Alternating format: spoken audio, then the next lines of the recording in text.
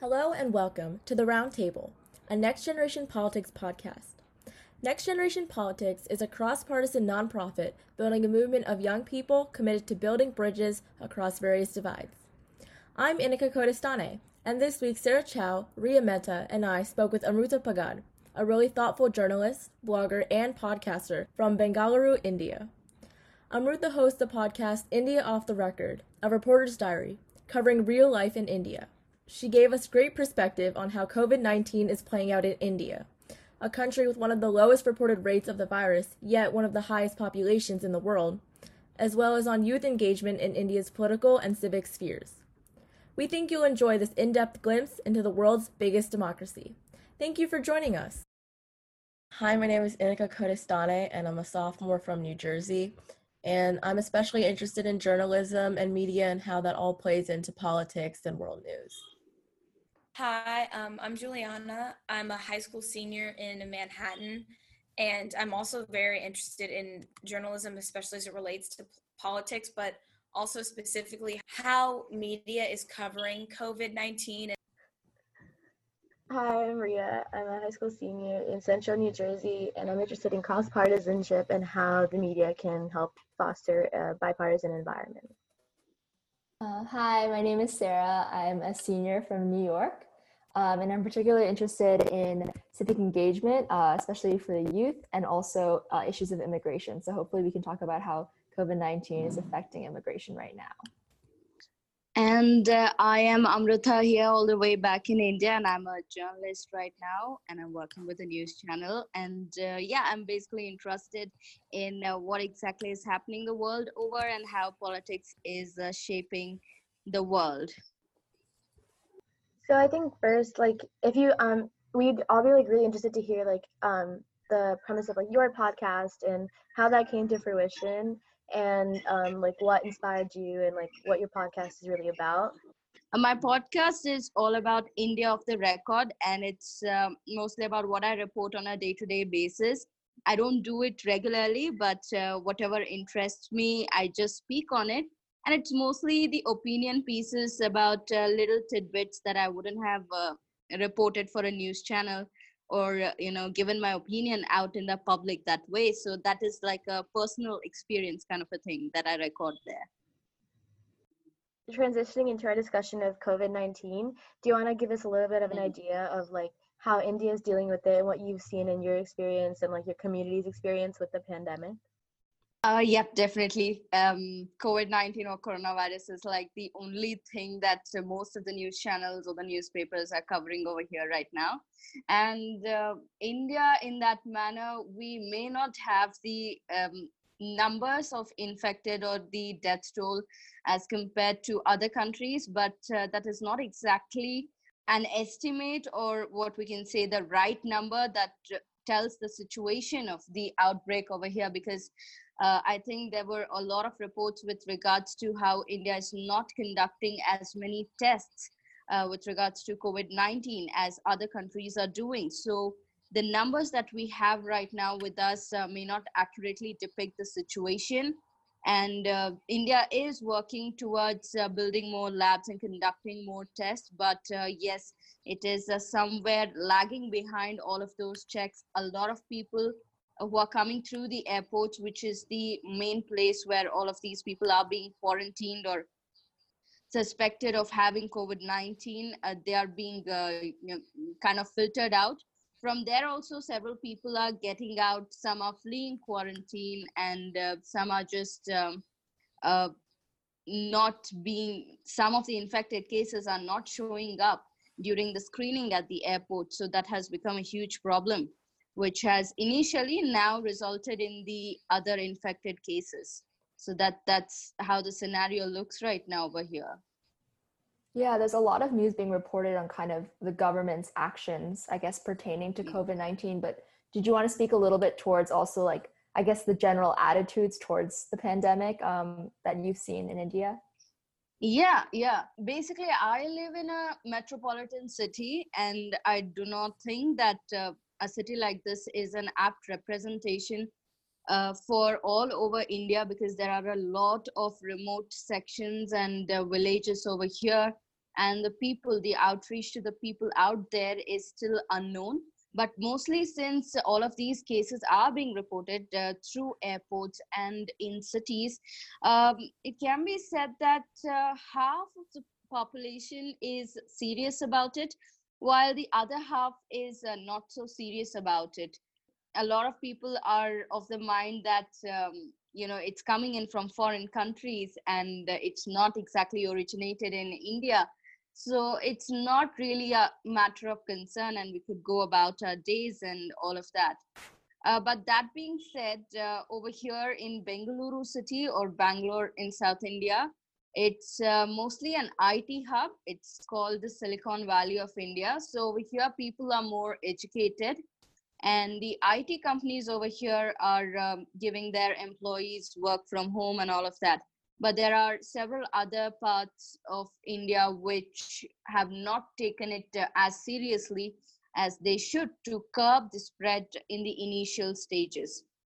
So can you give us an idea about how government is playing into this? In the United States, states are starting to assign curfews. There's the whole social distancing thing. So is there any of that going on in India right now? Yes, definitely. Actually, so tomorrow is something called a Janata curfew, which is like self-isolate yourself, which was a call given by a prime minister. So it was by most critics of him, it is being regarded as a lousy address to the nation with regards to COVID-19 and coronavirus. And most of it is to asking the citizens to practice social distancing by themselves. And a lot of organizations, a lot of associations with regards to transport or hotels, restaurants and stuff, they have shown their support towards it. So tomorrow, that is Sunday, a lot of things across India are going to be shut down. It's not a curfew as such, it's not an enforcement, but it's a request to all of these citizens to maintain a kind of discipline, maintain social distancing, and with all of the associations and all coming together, and also giving support to the call given by Prime Minister, there will be a lot less activity going on in terms of on the streets and all of that. But that being said, it doesn't exactly address the issue altogether, because there is no funding that has been announced so far, which is why the Prime Minister is being criticized. And also, while a certain section of the society can afford to stay at home and do all of that social distancing and not go for work, but all of those other sections of the people who are daily wage laborers, who work to earn their bread and butter on a daily basis, so for them it's a very disadvantageous thing, because they will be thrown out of work, and that will be a significant portion of people not earning their income on a day-to-day basis. And that being said, about the states, different states and different districts over here, they have some places imposed curfews, they have their government orders in place, but while in big cities it is being maintained to an extent, in the smaller cities and towns it's not being followed at all. It's unfortunate coronavirus hit during what is American college spring break, because a lot of people planned trips, and instead of trying to refund their trips, they just went to these densely populated areas, and are just becoming because you don't know if you have it, you could be asymptomatic and be spreading it to people. And I was wondering, you mentioned that some people aren't taking it seriously. How is the government responding to people taking it seriously? Because I think in America, a lot of the media just talks about I think it's kind of not shaming, but just discouraging that kind of activity without actually having any direct action to stop these huge gatherings in places like Florida and I don't know, wherever else people are spring breaking. So I was wondering in response to people not taking the self-isolation seriously, is there anything the government over there is doing?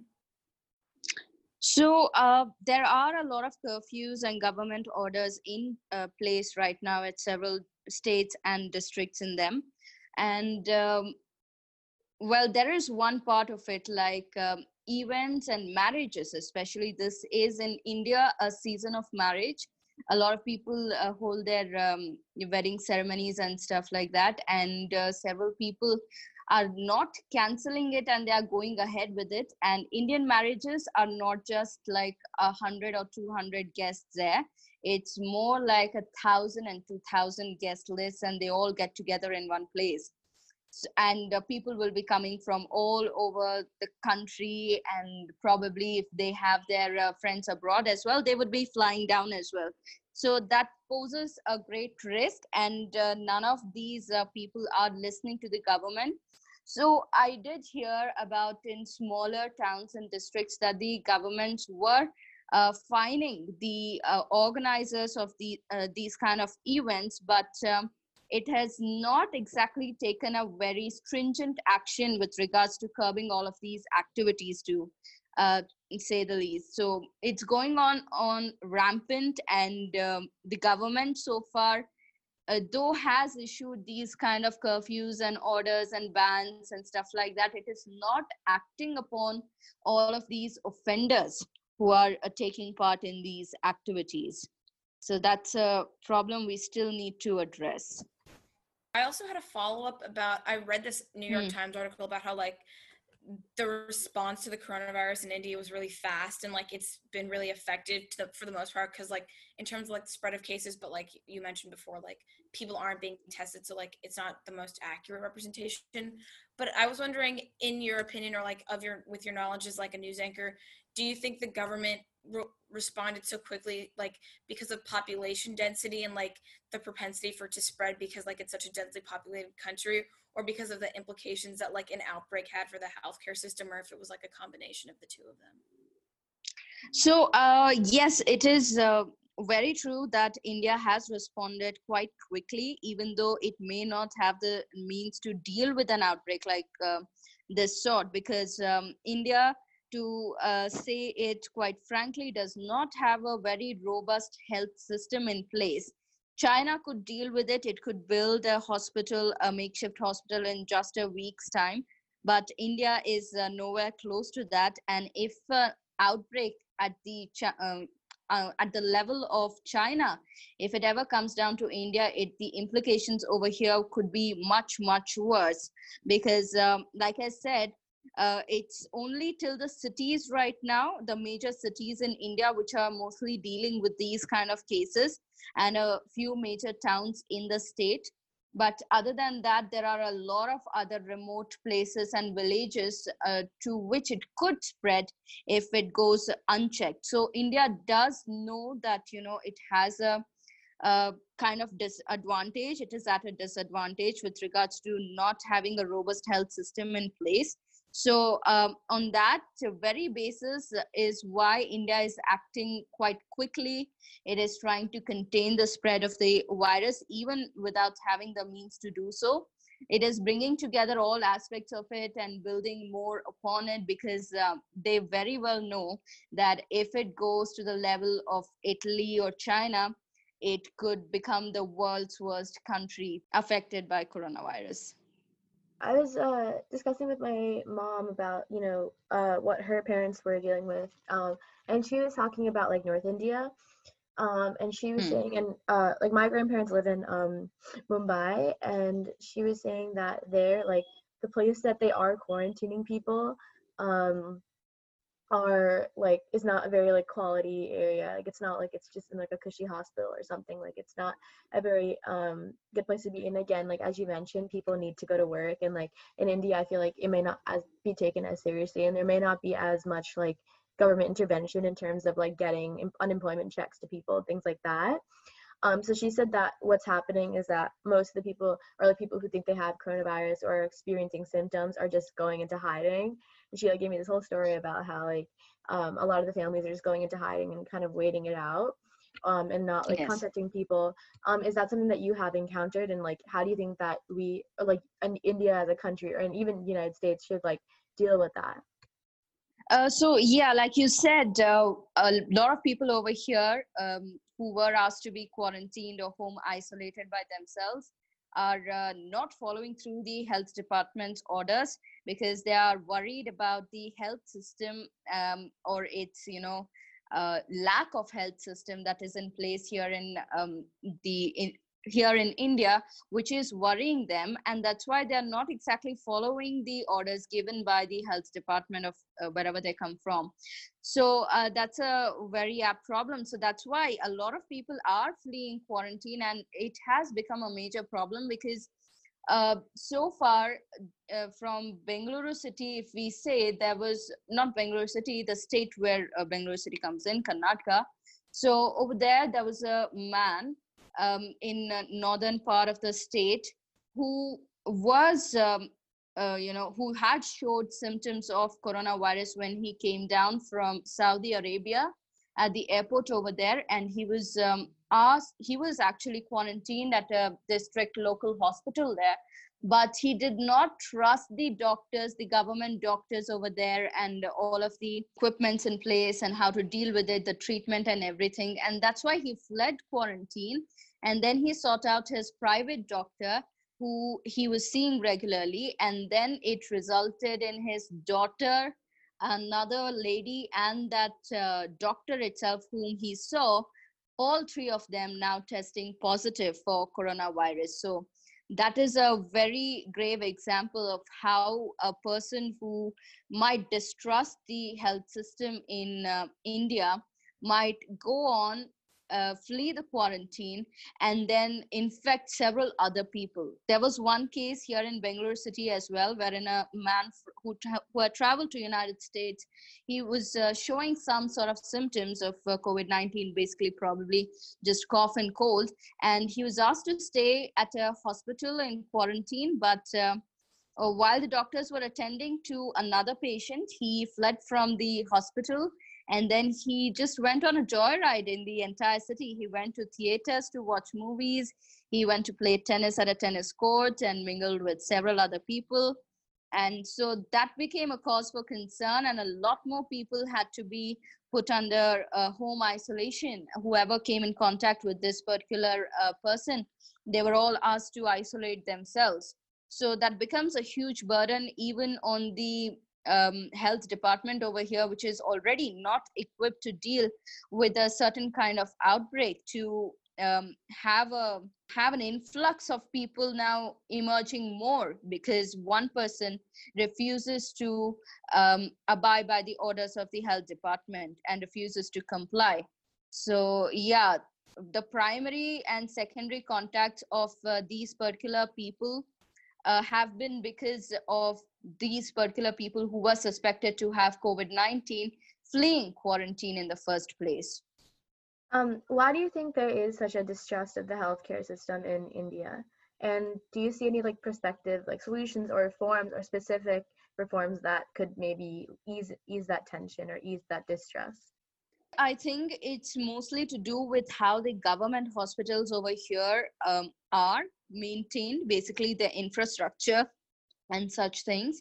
So any normal day, if you go and visit any government hospital in India, it would be not good. Like I've been to several government hospitals, and the sanitization over there or the cleanliness over there is quite bad, and it would look as if you would get more diseases than you would ever be cured of if you go inside them.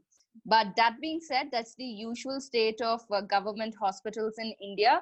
But other than that, the other issue is that now the health department has ramped up its facilities, and all of the isolation wards in India for COVID-19, especially for COVID-19, are quite clean. There have been reports, and a lot of journalists were also initial stages were allowed to visit inside these isolation wards to just check up on how these wards are functioning and what kind of equipment they are using. So for all of these patients, particular patients, there is nothing to worry about as such, because these places have been completely sanitized. They are very clean. They are unlike the usual government hospitals.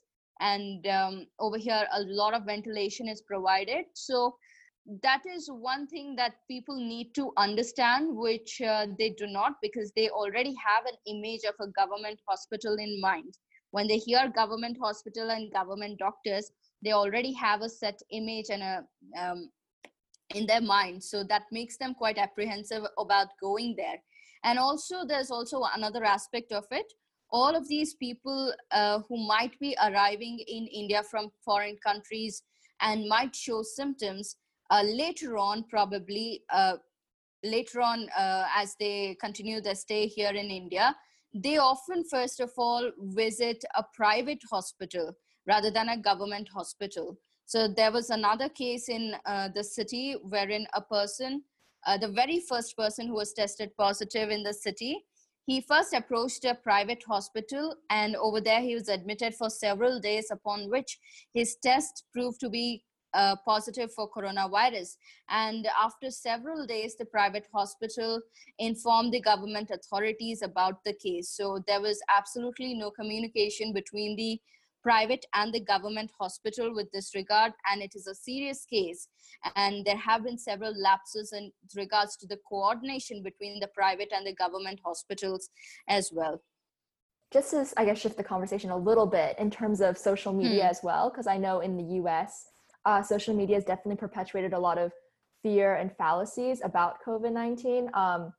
And I think our team read an article, actually, we were reading about some of the kind of misconceptions that were spread around India, like one of them being the consumption of chicken and how that's correlated to COVID-19, and then how that kind of decreased chicken sales tremendously. But I guess in your perspective, how do you think really social media has affected, particularly, I guess, the youth as well, or just opinions surrounding COVID-19, or like information that's given out to the public? There's a lot of funny stories going around in social media, and people actually on WhatsApp groups and all, they keep forwarding these messages without any sort of verification. So that's become a huge problem. Just another funny story is that tomorrow being the self-isolation day called by the Prime Minister, a lot of people think that we all have to stay indoors because the government is going to fly in helicopters and spray some kind of, medicine in the air to kill all the virus. So that's the kind of misconception that social media is spreading. And the health department has also come forward many times through media saying that don't heed to all of these social media messages without verifying them once. But in a way, the government has also started to tackle the issue, but not really proactively to say, because there have been some cases wherein people were charged with certain cases for spreading misinformation on social media, trying to scare the people. There was also a case of a doctor who had put up a poster outside its clinic saying that he has the medicine to keep coronavirus away, and all of that. India has invoked what is called the Epidemic Diseases Act of 1897, that is the Colonial Era Act, which has been now brought into place to give the government certain strengths, certain laws to enact upon the people of India if they ever defy the orders of the government. So in that way, they could be charged lawfully as well for spreading misinformation and for fleeing quarantine and trying to hide certain information of public health concern from the government authorities. But there haven't been really so many cases wherein we have seen the government acting upon proactively upon the social media misinformation so far. So I just had a quick question about the accessibility of testing. I know that here in the United States, we've been told that testing will be free, but first of all, there's not that many tests to go around. And treatment is still very vague as to who's going to pay for that. But how is it looking in India? Like, is there anything regarding testing that is being circulated yet? Like, is the government promising anything or stating anything yet?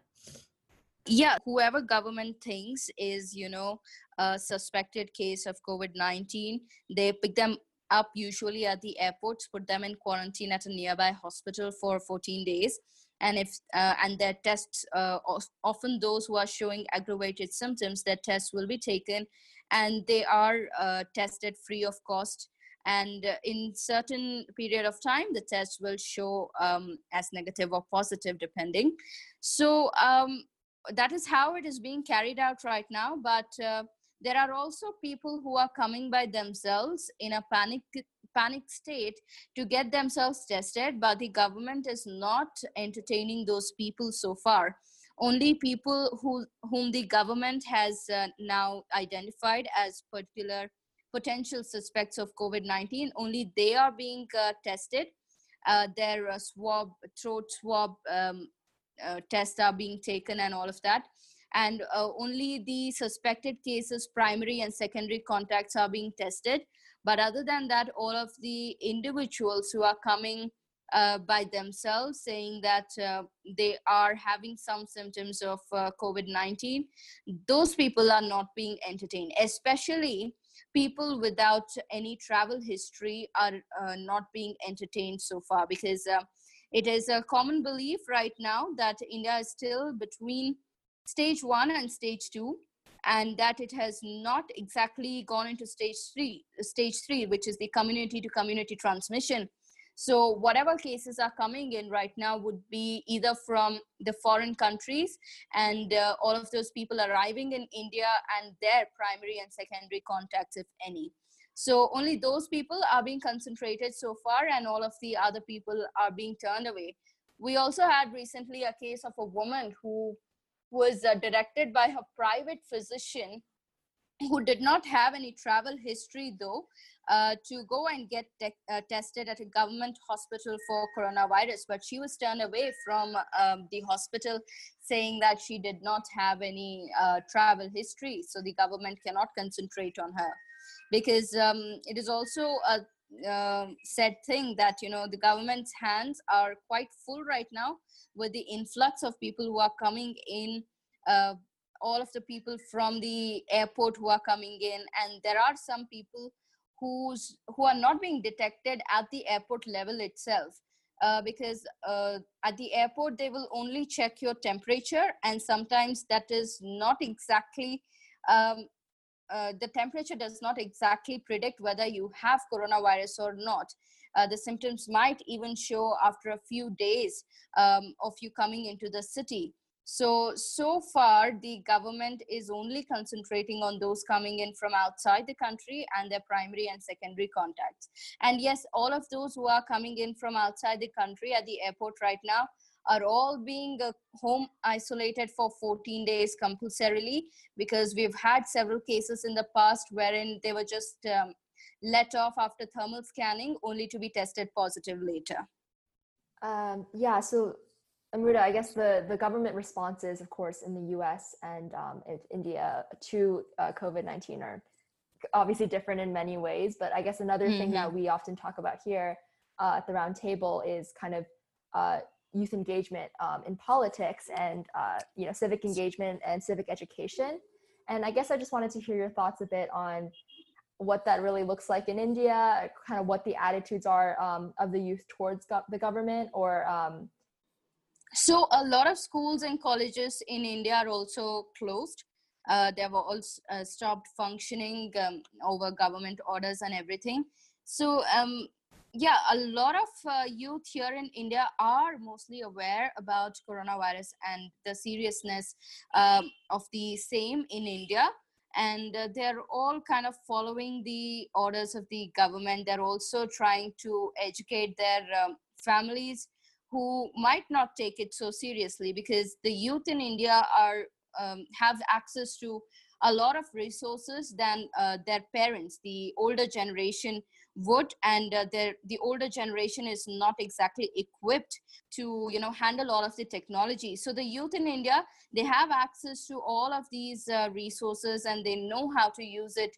So they are very much well aware about the seriousness of the issue, and they're also contributing towards spreading the information to the older generation, who are the mostly ignorant population in India. So they're also making their families take certain precautions. They're asking their fathers and mothers who are working to stop working for the time being, and stay at home. So that is a contribution that is being given by the youth. And also several people have now started volunteering, at least here in the city, with regards to helping out people who might be having a lot of questions on coronavirus and who might be approaching government hospitals. So they're all volunteering at these certain government hospitals. They are sitting at the help desk, dealing with all of the people who are coming in with a lot of questions and directing them what to do, what not to do. And there's also a control room that has been set up in the city. It's a local initiative by the authorities over here. And a lot of volunteers, especially the youth, have been called on to help them out with monitoring all of the cases in the city. Basically the primary and secondary contacts and where they are situated, where they are moving towards, and what are the areas which have a concentrated population of all of these possibly affected people, the primary and secondary contacts. So that's a way and how the youth is being engaged right now. And just recently, the city municipality also called on volunteers to help them spread awareness through probably street play or several other kind of engagement towards their community in their little apartments as well.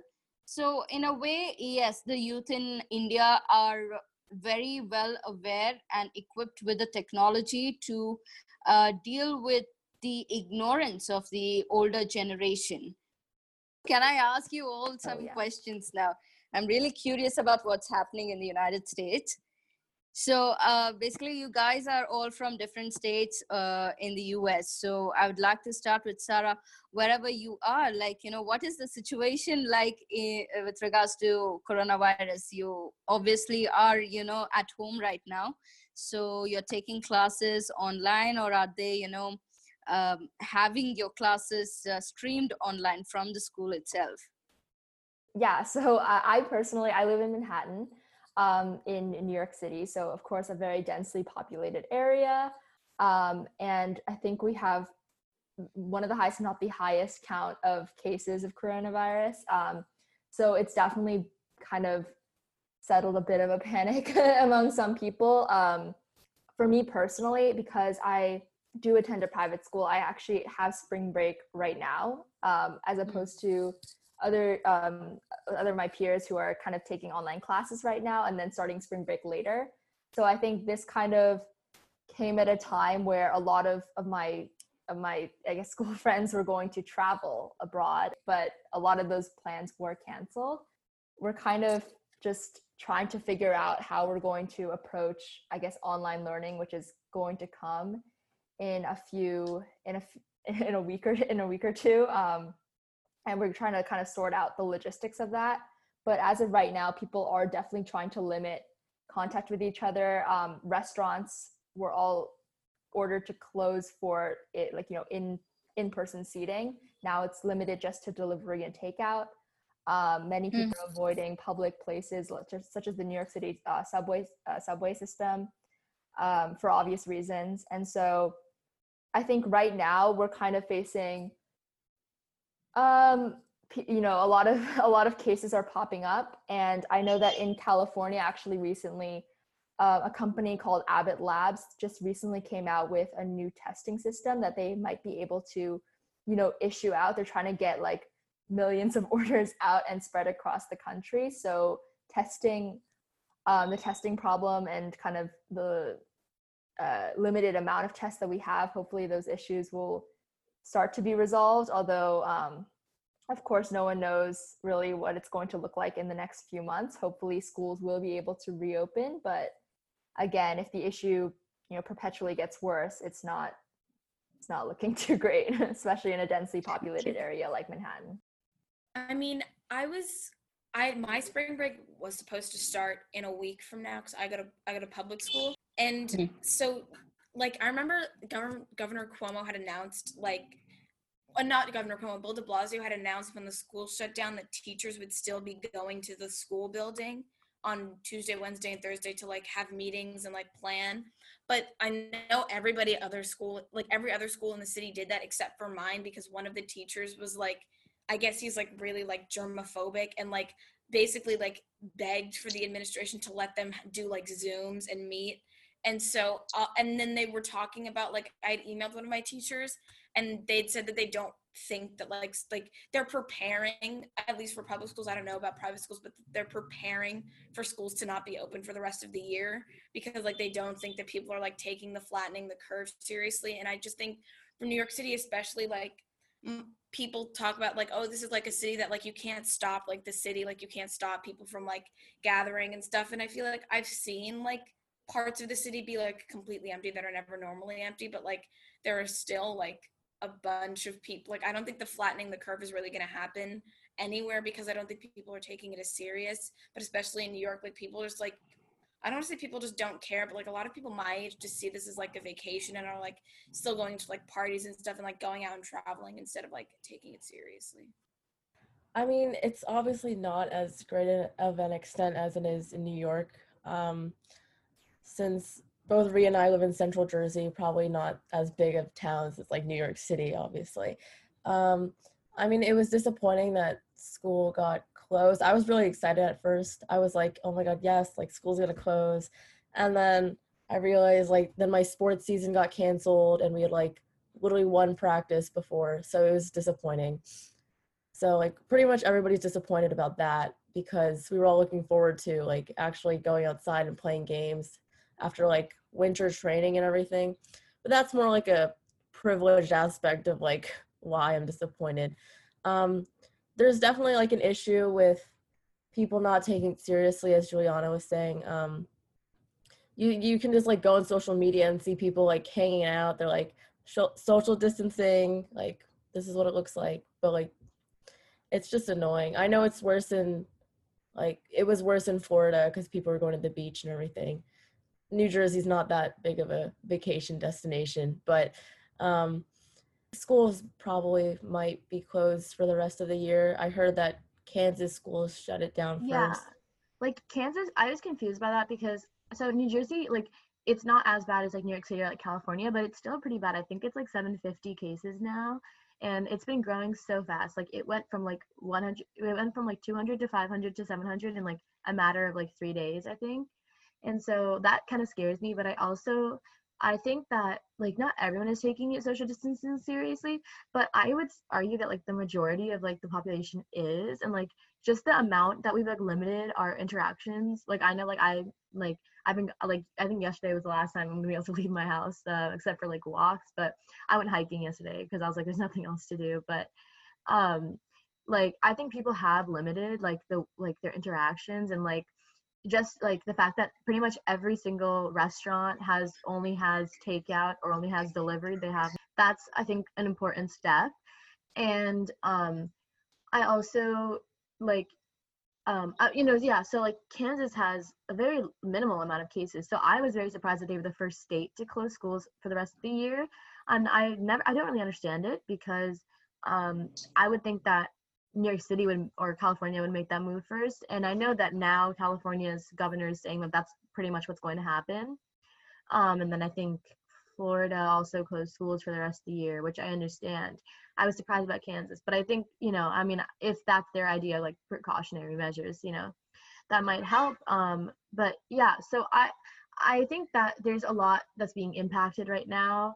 And there's like, I mean, I know everyone's saying like that it's the 1920s basically repeating itself in terms of like economic recession, in terms of the pandemic, and in terms, there's another comparison that I'm forgetting, but yeah, and I see that influenza outbreak. Yeah, thank you.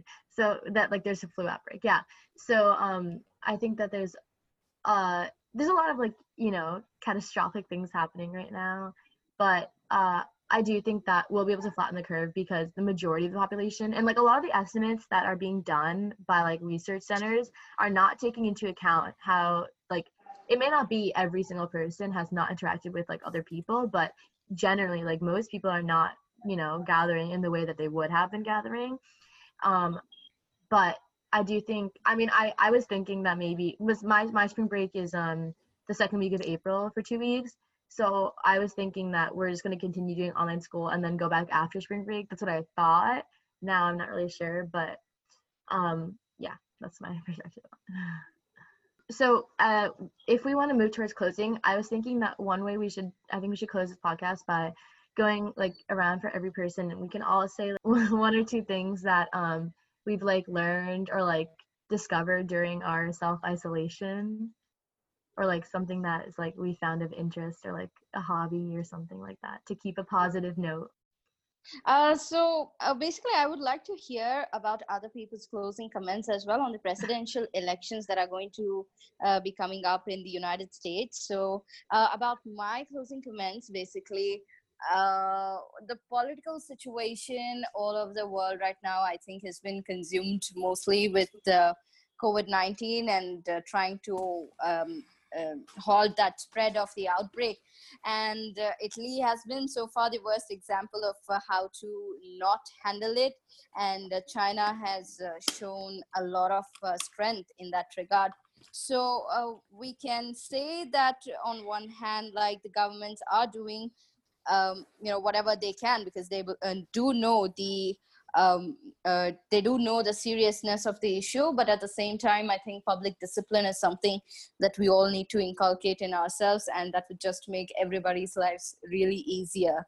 So that's one thing that I want to share. And and also the right-wing growth across the world, the political scenario wherein there are more right-wing parties coming to power, and how that's kind of impacting the decisions that are being taken. Because personally speaking, I'm more on the liberal side, and I do not see a great deal of work being done by all the right-wing leaders.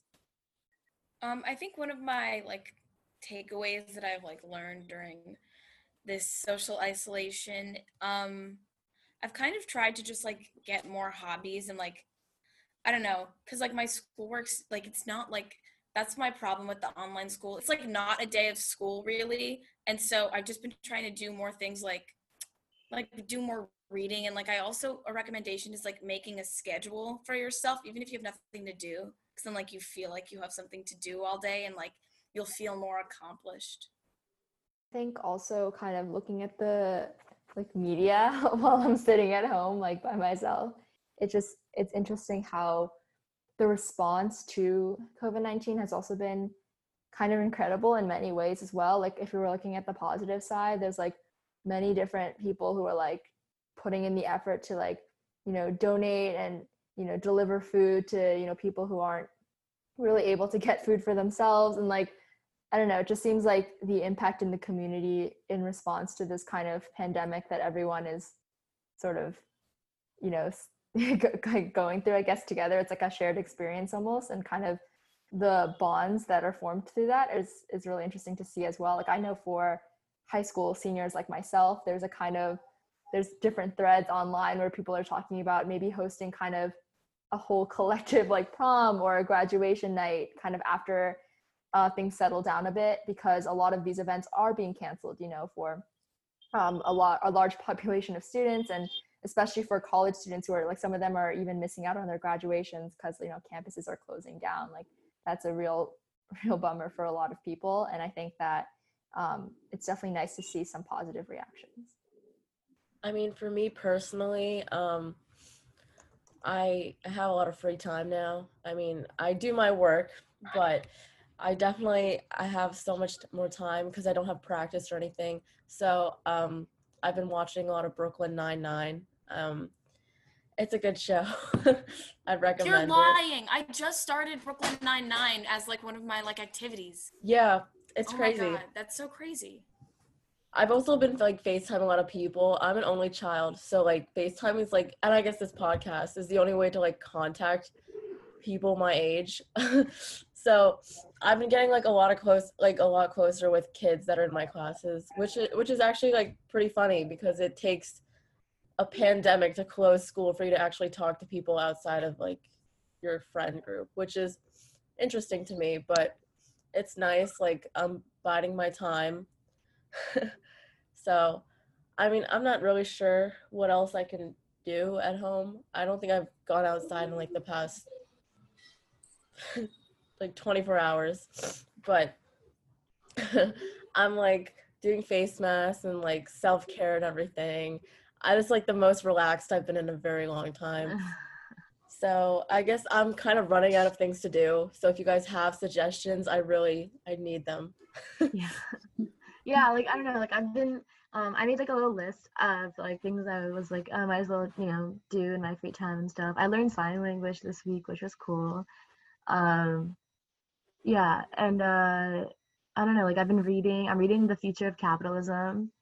So it's actually kind of, I mean, it's depressing because the book is about how catastrophic our world is becoming, but um I'm reading and I'm watching a lot of Netflix and I'm learning new things and yeah, I think like just trying to keep positive. Paul, I forget the name. I'll send it later. I forget the author, but it's really really good. But what was I gonna say? Yeah, like I'm just trying to keep positive mindset and like keep engaged. I'm going on walks every day, so like because that's anything I can do to get outside is nice. But yeah.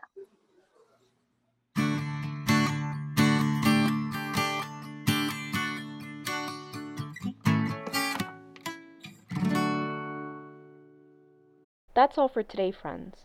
I'm editor Sarita Adabala signing off for all of us at Next Generation Politics. Please check out our website at www.nextgenpolitics.org to find out more about our work. And please recommend us to your civic-minded friends, or to your friends you'd like to become more civic-minded. Thanks for listening.